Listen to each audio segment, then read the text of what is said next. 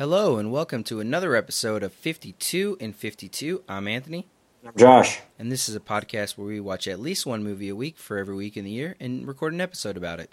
Today's episode is about The Nice Guys, the new buddy cop movie from Shane Black, also writer of Iron Man 3 and a couple other pretty popular movies. Kiss Kiss Bang Bang, Lethal Weapon. Probably not so new of a movie at this point by the time this podcast gets out, though. Yeah. Josh was out of town in Europe, and I was in Gainesville studying, and I saw this movie about 3 weeks ago, and I think Josh saw it a couple days ago. When was the last time you could say that I was doing something that wasn't studying and you were studying? Like, how often does that happen? I'd say that was probably the first, right? So, I mean, I described it as a buddy cop movie. I think that's a good description, right?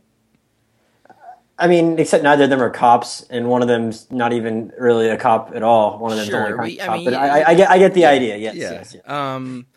So it takes place in the 1970s. We're not going to do a spoiler section because there's really only one minor plot detail that could be spoiled. So we're just going to talk about it, and we'll try to avoid anything that that you wouldn't really want to know. But what we're going to talk about isn't really going to take anything away if you haven't seen the movie. So I wouldn't worry about that.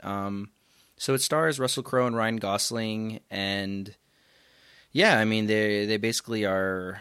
They end up becoming buddy cops, and they're tracking a conspiracy theory, and it's sort of like a comedy action movie, and that's sort of the path it goes along. So Josh, did you like The Nice Guys?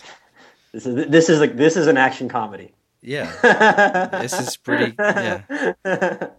Okay. No, I was making reference to our argument about Keanu, but no, I really like this movie, and I think that. Probably more for the comedy part of it than the action part of it, even though I thought the action scenes were well done. But I laughed throughout, and I think it's to set it up a little more. It's that Russell Crowe plays an enforcer named Jackson Healy, who's hired by a young girl named Amelia to get a guy off her back that's been following her, and the guy that's been following her is we should say Amelia is played by our girl Margaret Qualley from The Leftovers. Great casting. Yes, and good on. I think she's has other movies in the works too. So good on the Hollywood for figuring out that she's actually good on a TV show enough to be in movies. But it also helps when your mom is a well-known actress as well. But but anyway, sorry to get sidetracked on that. But yes, so Ryan Gosling's character, Holland March, a detective, is following her, and the circumstances that lead to why he was following her in the first place are probably maybe even more convoluted than the ultimate resolution of the movie itself.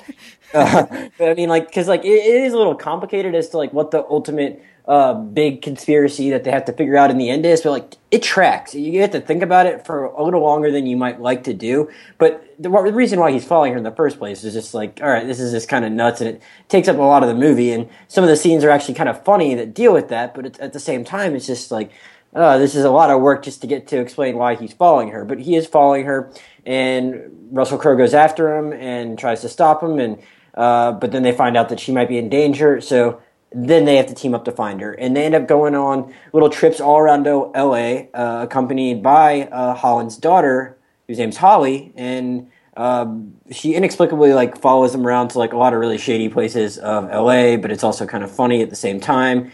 And she's hijinks just kind of ensues throughout the movie. And I laughed a lot, but I think your main criticism to me, which is what I kind of disagreed with, so I'd like to hear you first explain it, was that you thought it was a little overrated and that nothing happened. Yeah. I want to know what you mean by nothing happened, because that was your big thing, which I disagreed with, even if I thought that it wasn't I thought it was a flawless movie. I mean, so Josh and I saw a movie maybe 18 months ago, last January, called Inherent Vice, and this movie, I think that's a Paul Thomas Anderson movie, right? Mm-hmm. So this movie, the Inherent Vice was basically a movie about this dude who's on drugs, and nothing makes sense, and it's super incoherent, but the point is to be incoherent, and that's all good and well. And I don't think Josh and I mean, it was whatever. We didn't hate it, but it was. I really didn't like it. I might have even fallen asleep for a few minutes. Yeah, it was way too long and whatever. And So that movie is also like takes place in the 70s and is sort of similar to this movie in just sort of like tone and setting. And I don't know, this movie is super well reviewed and it's got a great cast, obviously. And Shane Black is pretty popular and he's done things that I've liked. I don't know. I mean, I thought that it was coherent enough, but it wasn't like fully coherent. I mean, you said it tracks, but it really is. It's not even like a movie that's like, oh my God, it's intellectual. You need to think about it. It just doesn't. It just kind of goes to not make sense just to not make sense. And they don't really go full incoherent like Inherent Vice did. And they don't go full like serious drama. So then it's just sort of in between. And I don't know. I mean, I laughed, but I'll even say I laughed more at Everybody Wants Some than I did at this. This movie was funny, but I think one of the problems for me was going back to it's something we talked about on the Deadpool podcast was majority of the funny moments in this movie were in the trailer. And so it really kind of took it away from the movie, like especially the scene where he's throwing like the shotgun or the pistol out the window when they're in that like shootout in the house. Yeah, that was completely ineffective because it was in the trailer. Yeah, I think so. I laughed at some of the stuff that was in the trailer again, and I watched that trailer a lot. But I'm not saying that I didn't laugh. It just wasn't as good. I agree with you on that gun thing, though. The gun thing, I you saw coming from a mile away, and I guess even like the thing where he's like punching through the glass, like I laughed at that again. I guess because you maybe saw a little bit more of the aftermath than you did in the trailer, so that's kind of why that worked a little bit. But the gun thing, it was just like I knew it was coming 20 seconds before it happened, so it didn't work. But I definitely laughed at like a lot more other stuff, and I think.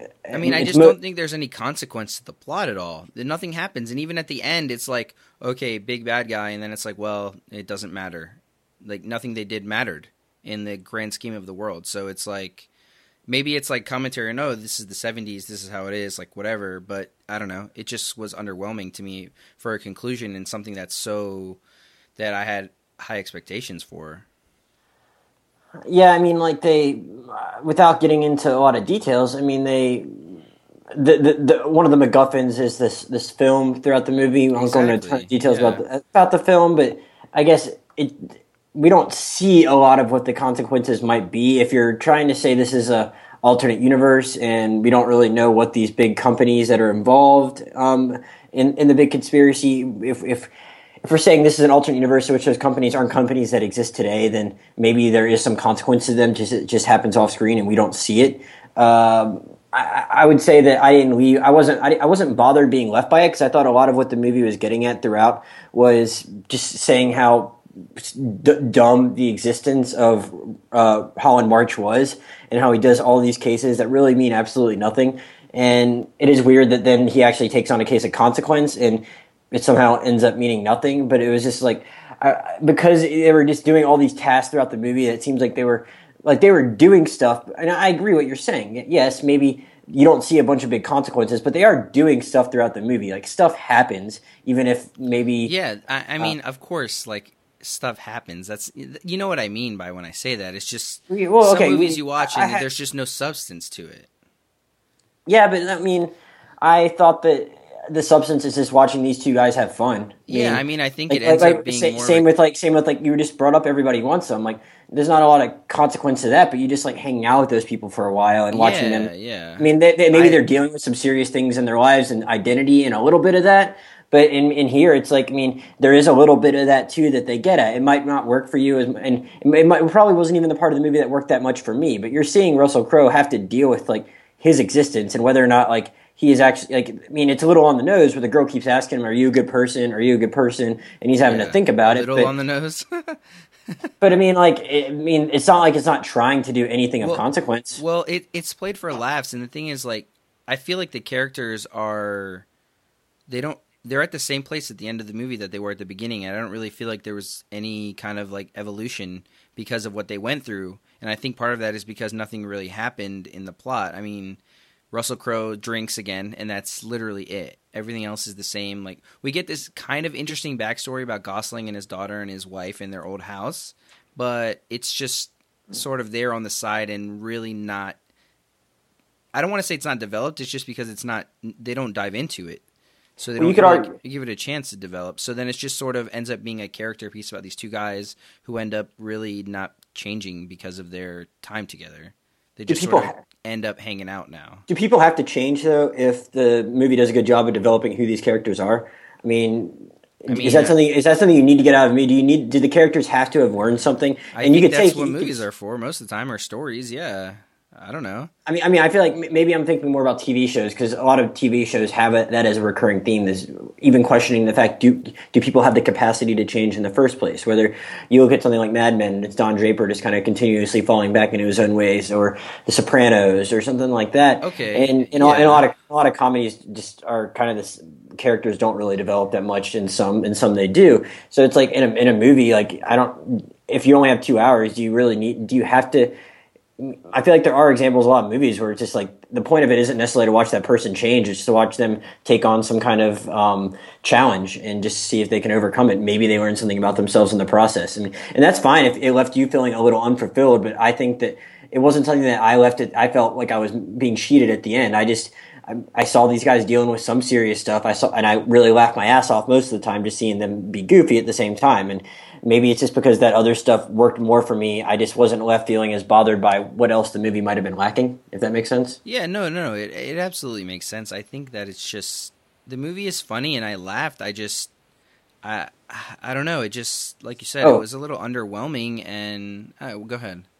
Oh no, because you mentioned Inherent Vice, and I forgot to comment on that when you mentioned it. And I was like really scared when you mentioned that at first, like because I think when I was on my trip, like I didn't have great internet access, but you had texted me, and we only communicated a few times while I was gone, and you dropped that Inherent Vice comparison to me, and that like just had me worried for the next 10 days because I was so excited about this movie. And I think you're spot on about the setting. I mean, it's late 70s detective, Los Angeles, all that, and so that's there for sure. But I think.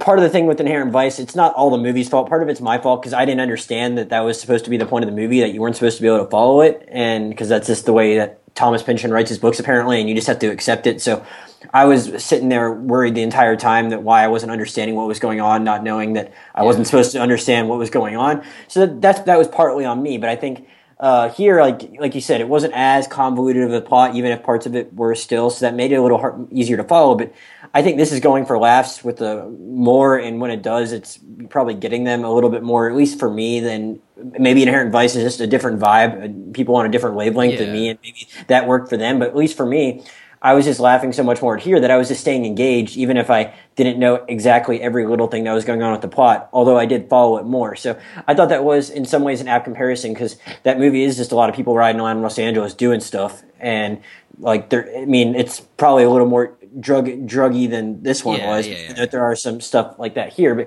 I just wanted to point out that I thought that was an apt comparison in some ways for you. I just thought that this movie did such a better job of at least keeping me engaged, and at least my whole theater engaged. I don't really I think the reactions of our friends were, I don't remember what they were when we left the Inherent Vice theater. We saw that one in a pretty large group. But here, at least my whole theater really seemed into it. So I thought the movie, if you're going to really just kind of go for that stream of consciousness type thing, you need to find a way to keep the audience engaged. And I thought that's part of what the Nice Guys did really well. What did you think of the performances? You mentioned the thing about Margaret Qualley, but I think I already kind of rambled about all of them a little bit. Yeah. No, I mean, I think all the performances were really good overall. And that's the thing, is I think the performances were good and I laughed. I just think that as a whole together, it just didn't come together for me. And that was my biggest issue. I liked the movie enough. I'm not saying I didn't like it. I just thought it was more than just another movie, but it wasn't like, oh my God, go see The Nice Guys. We've seen a couple movies this year, like Green Room, Cloverfield, Deadpool, Civil War, where I'd be like, hey, if you're listening to this podcast, definitely go see it. I really recommend it. I just don't think it's in that upper tier of movies that we've seen. And so I don't know, maybe that's it for me. But I thought it was nice to see Russell Crowe playing this part. He hasn't really done much like this before, and so I thought he was really good. And when was the last time he did anything that you actually had an interest in seeing in the first place? Couldn't tell you, to be honest. I don't have his IMDb page up, and I can't think of. And then you did go see Man of Steel. Oh God, I forgot he's in that. Yeah. Now, for me, I guess. It might have actually been you saw Body of Lies. I never saw Body of Lies is a good movie. It's so 8 years. For me, it had been one more year, and it was American Gangster. Aside from that, he's I don't good think in that too. But this is like a comedy, old guy getting a role playing a funny dude kind of thing, and I liked it. I thought he was really good. Like we said, Margaret Qualley was good. I love her in The Leftovers too. The little girl was really awesome. I think that the stuff they did with her was funny. Some of it teetered on like kind of a little weird sometimes, and I know like that was sort of the point. But You know, she's from Australia. I did not know that. Yeah, so I don't know, like maybe if she, I mean, she's like hasn't done a lot, so there's not a lot of information on her online. I was curious if it was like she was one of the like because that's a thing. Like sometimes it says they're born somewhere, but then they grew up in America. But if she actually like lived in Australia to long enough to like actually she has an Australian accent, then like it's pretty damn good because like I've in the last couple of years we've seen some shoddy accent work from more experienced actresses. And she like if you just told me she was from like Illinois or something, I would have been like, okay, cool. So like she didn't like struggle with that at all. If she actually does have an Australian accent, I'm not sure if she does or not, but I just wanted to make note of that because it's pretty impressive. She just seemed like a very convincing American teenager. Yeah, for sure. And they had the Neil Caffrey guy from White Collar playing sort of like a hitman in this movie. I don't know if I really liked him as much. Well, I honestly like I don't think I've seen him really in anything. Okay, he's in Magic Mike, right? He's in both Magic Mikes. I haven't rewatched the first one in a while. That's something that like I'm assigning to you at some point when we get around to our podcast where we start assigning movies to each other. Yeah. He was really good in the second Magic Mike, and he was in The Normal Heart. It's Matt Bomer. It's his name. Yeah. I never actually watched White Collar. I guess maybe you did some. Yeah, I watched White Collar until it became worse. It's kind of like House. It was super interesting at first, and then they just sort of repetitive. Yeah. Yeah, I mean, based on what I know about that show, it seems like that guy is, and what else I've seen Matt Bomer do, he seems like he's more charismatic than what they let him be there. They build up that character throughout the movie a little bit to be a that's the thing to be something more than he was, exactly. And he's very stone faced and doesn't really bring a whole lot once he gets on screen. Your description of him is how I feel about the movie. They build it up, and then it was just like, oh, like that's it, and it should have been more charisma or whatever you want to call it. And I agree. Like I would probably prefer a movie that I just wish it was has a tighter plot, and if you can fit in like these characters really having some big arc of how who they are as people, then like that's great. But I think I just like if you just look at it as like a balancing scale, I think I probably just enjoyed that build up enough more than you that it petering out however much it didn't bother me. And I thought that last action sequence was pretty well executed. At the same time, regardless of how you felt about where they were in the plot at that point and how it was resolving things, like that was still pretty entertaining too. Yeah, and so we haven't talked about Gosling yet. I thought he was pretty good. I thought that they just sort of had him do a little too many corny things, which was sort of a disappointment. Like the thing in the bathroom scene was a little corny, and some stuff him just falling off buildings and like not dying was a little like whatever. I laughed at it. I laughed at it the first time, and then it was, I don't know, he just was a little too out there for me sometimes because it wasn't like he was on drugs or there was really any like drug undertones to his character or the movie. Really, he was just kind of stupid. But like I laughed at it. I guess like the stuff with him and Yaya DaCosta when he's like hitting on her and stuff, and it's just like, well, like this is clearly like a setup, and she's giving you a fake briefcase and stuff like. But like I bought that character would be that like. Yeah. Okay. That's like fine. I mean like think of the other what are the other two comedic performances he's really done in his career? It's Crazy Stupid Love and it's The Big Short. Yeah, and in both of those movies, he's like the smartest guy in the room, and kind of knows everything going on. I mean, he is the know-it-all narrator in The Big Short, but he's also like supremely confident and knows exactly what he's doing throughout all Crazy Stupid Love. And it was just fun because like I thought he inhabited a character that was really dumb very well. And like I bought that he would be doing those stupid things. No, I thought his performance was good. I just wish that they had. I get it. It got corny. Brought it in a little bit more. But like he was really good in like more subtle moments where he wasn't doing that stuff. Yeah. Like he's so good with his face. Like he doesn't have to say a thing. Or he can say something that's like funny in the way like there are two moments that really stand out to me, which are smaller, but like just because of how understated they were compared to the other physical stuff that he did that I really liked. The first being there's a scene at which they're at that it's when they're I think it's at the beginning of that party, like the porno party? Yeah. No, I don't think it's the porn party, actually. I think it's the beginning of the party that is the launching pad for the final action sequence. Oh, sure. Someone says... The car show or whatever it is. Someone says, can I get you anything? They say no, and then he says, the drinks are free. And then he gives a look, and like and then it cuts away really fast, but it gets such a big laugh because he's like, it's such a convincing look based on when you already know like what we know about him and his drinking problem, and his drinking, and then just everything that look means is really good. And then the last thing was that like in the end when they kind of, this isn't giving anything away to talk about it, even though it's the last scene where Healy walks in and they're at this restaurant and he's like, oh man, is anything really better now? And he said, well, at least you're drinking again. Yeah. And he just says it in a way that's like so. It's so funny because he actually like legitimately like means it. Like he's just like, yeah. I mean, like it almost implied that he probably gave up drinking. Like Russell Crowe probably gave up drinking for very good reason, but Ryan Gosling sincerely believes that it's a good thing for him that he's drinking again, and he just says it in such a deadpan way. Yeah. And like I just thought it was hilarious. So like I can see why maybe the physical stuff became a little excessive, and I can get why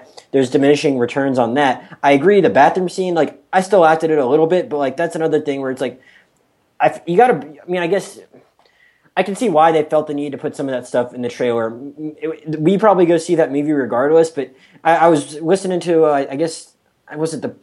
It was another movie podcast. I can't say which one, but they were talking about how, or I might have just read about. I know I was reading a review this morning, and they were talking about just how amazing it was that movies like this get made because it's like it's a studio movie with a wide release, but it has like no connection to anything else, and it's like a mid-budget film. So it's like I guess that they want to try and make their money back on it. And I don't know if they're going to. I don't think it did great at the box office, but it's like they're really trying to get people into the theaters because when you put an investment in a movie like this, where it's not like a small indie thing, but it's also not like a big superhero thing. Like those are always risky these days. It's unfortunate more movies like that don't happen, but I guess they're just doing all they could to try and entice people into the theaters, and that's why you end up putting some of your fun to yourself. Like it's just like what sets this movie apart from something like Black Mass is that like Black Mass literally put its only 2 good scenes in trailers, whereas like this movie put some of its best stuff in the trailer, unfortunately, but like there's still plenty of other funny stuff to make up for that. You telling me Black Mass had 2 good scenes? Yeah. I don't remember. It had the secret family recipe scene in the actually I don't even remember, maybe one. Yeah. I guess I can there's one good scene. Sorry. Yeah. But like I think I talked to you about this a little bit before. But before we finish up, like I had said before that I thought that Ryan Gosling was my favorite actor working today, and I hadn't really like I had said that plenty of times, but I honestly think he might be the best right now. I don't know if you've really thought about that much. If you have like someone you think is like the best actor currently working on a regular basis today, not like Daniel Day-Lewis, someone that works like every 5 years, but do you have like an opinion on who you think is like the best actor right now? Because just seeing how he could do a totally separate type of comedy from those other two, plus like the wide range of other stuff he does. For me, like it's probably him, and then a little bit of a gap, and then Leo, and then after that a little bit of a gap, and then Jake. If I had to give you like my top 3 work today, because we talked about it on the podcast before, like we both love Jake Gyllenhaal, but like he's so much he hasn't really been great in comedies, and I think that's what sets someone like Ryan Gosling apart from him is that Gosling's shown he can do both. Yeah, and I mean, I think I would include Christian Bale in the category too, but okay, I'm trying to think of what else. I'm sorry to put you on the spot like that. But no, it's fine. I love questions like this. I just don't.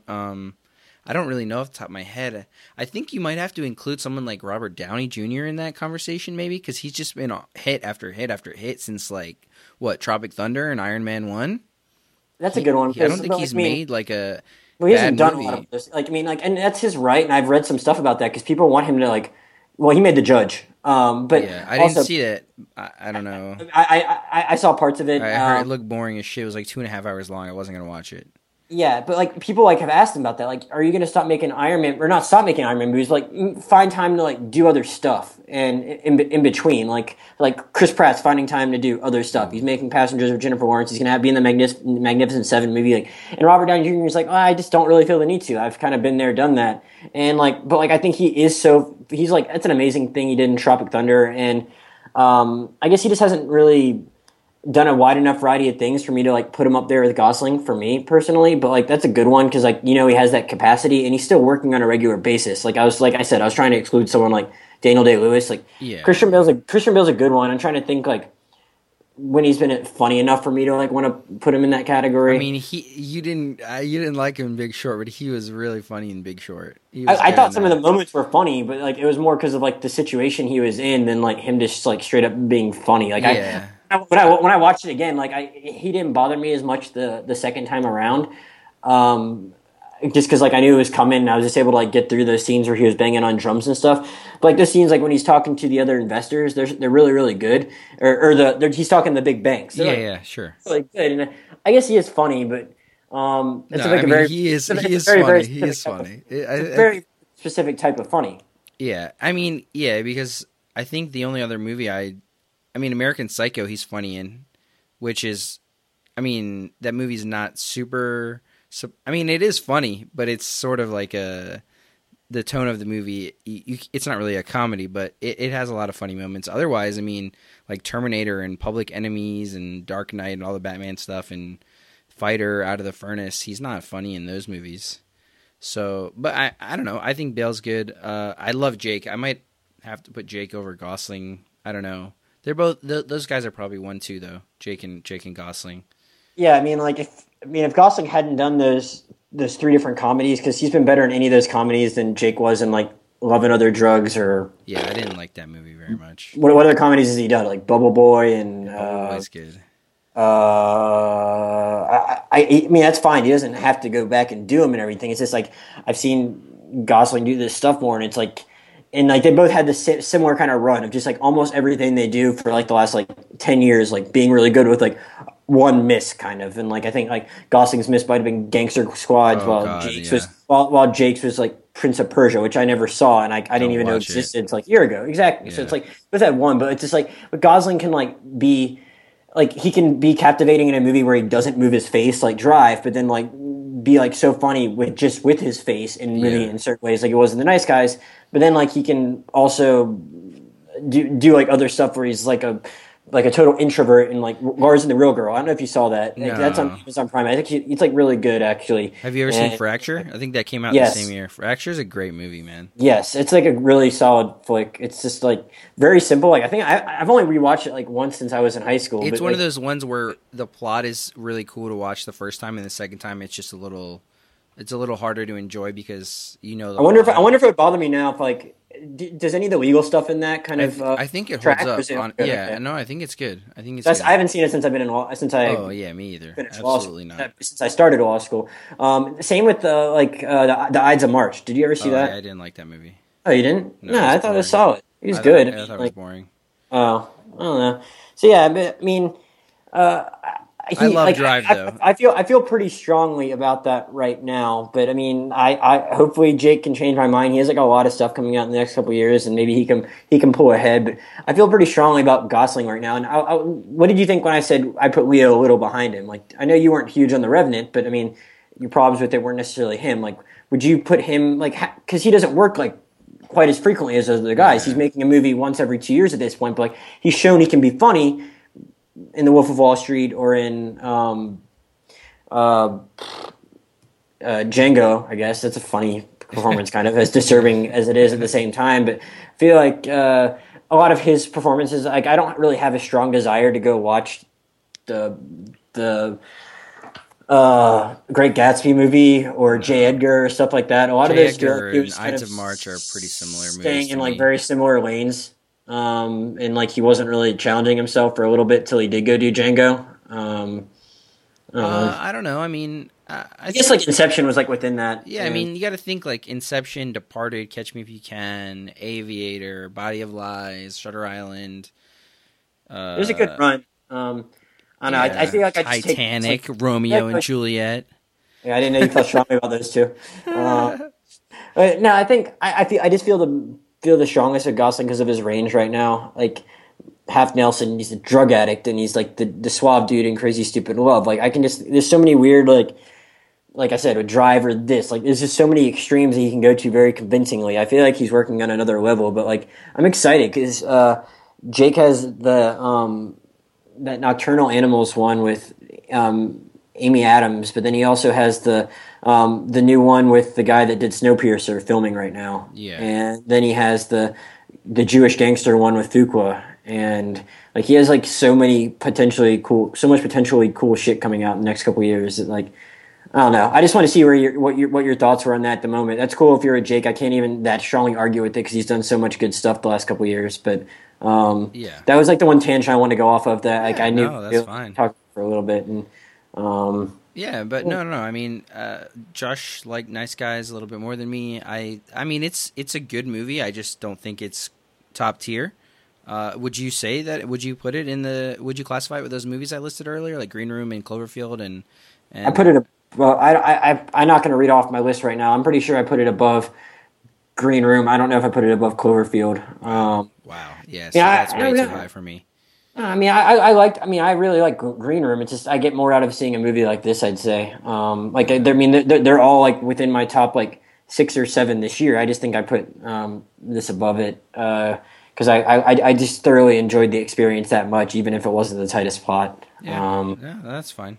Well, so we'll be putting out this, and then we'll be talking about The Lobster later this week, and we'll put that out. And so you can find me on Twitter at @aklambake, AKLAMBAKE. And I'm at Josh Jurnovoy, JOSHJURNOVOY. Yeah, podcast email is 52in52pod@gmail.com, 52in52pod@gmail.com. Thanks for listening. We'll see you guys next time.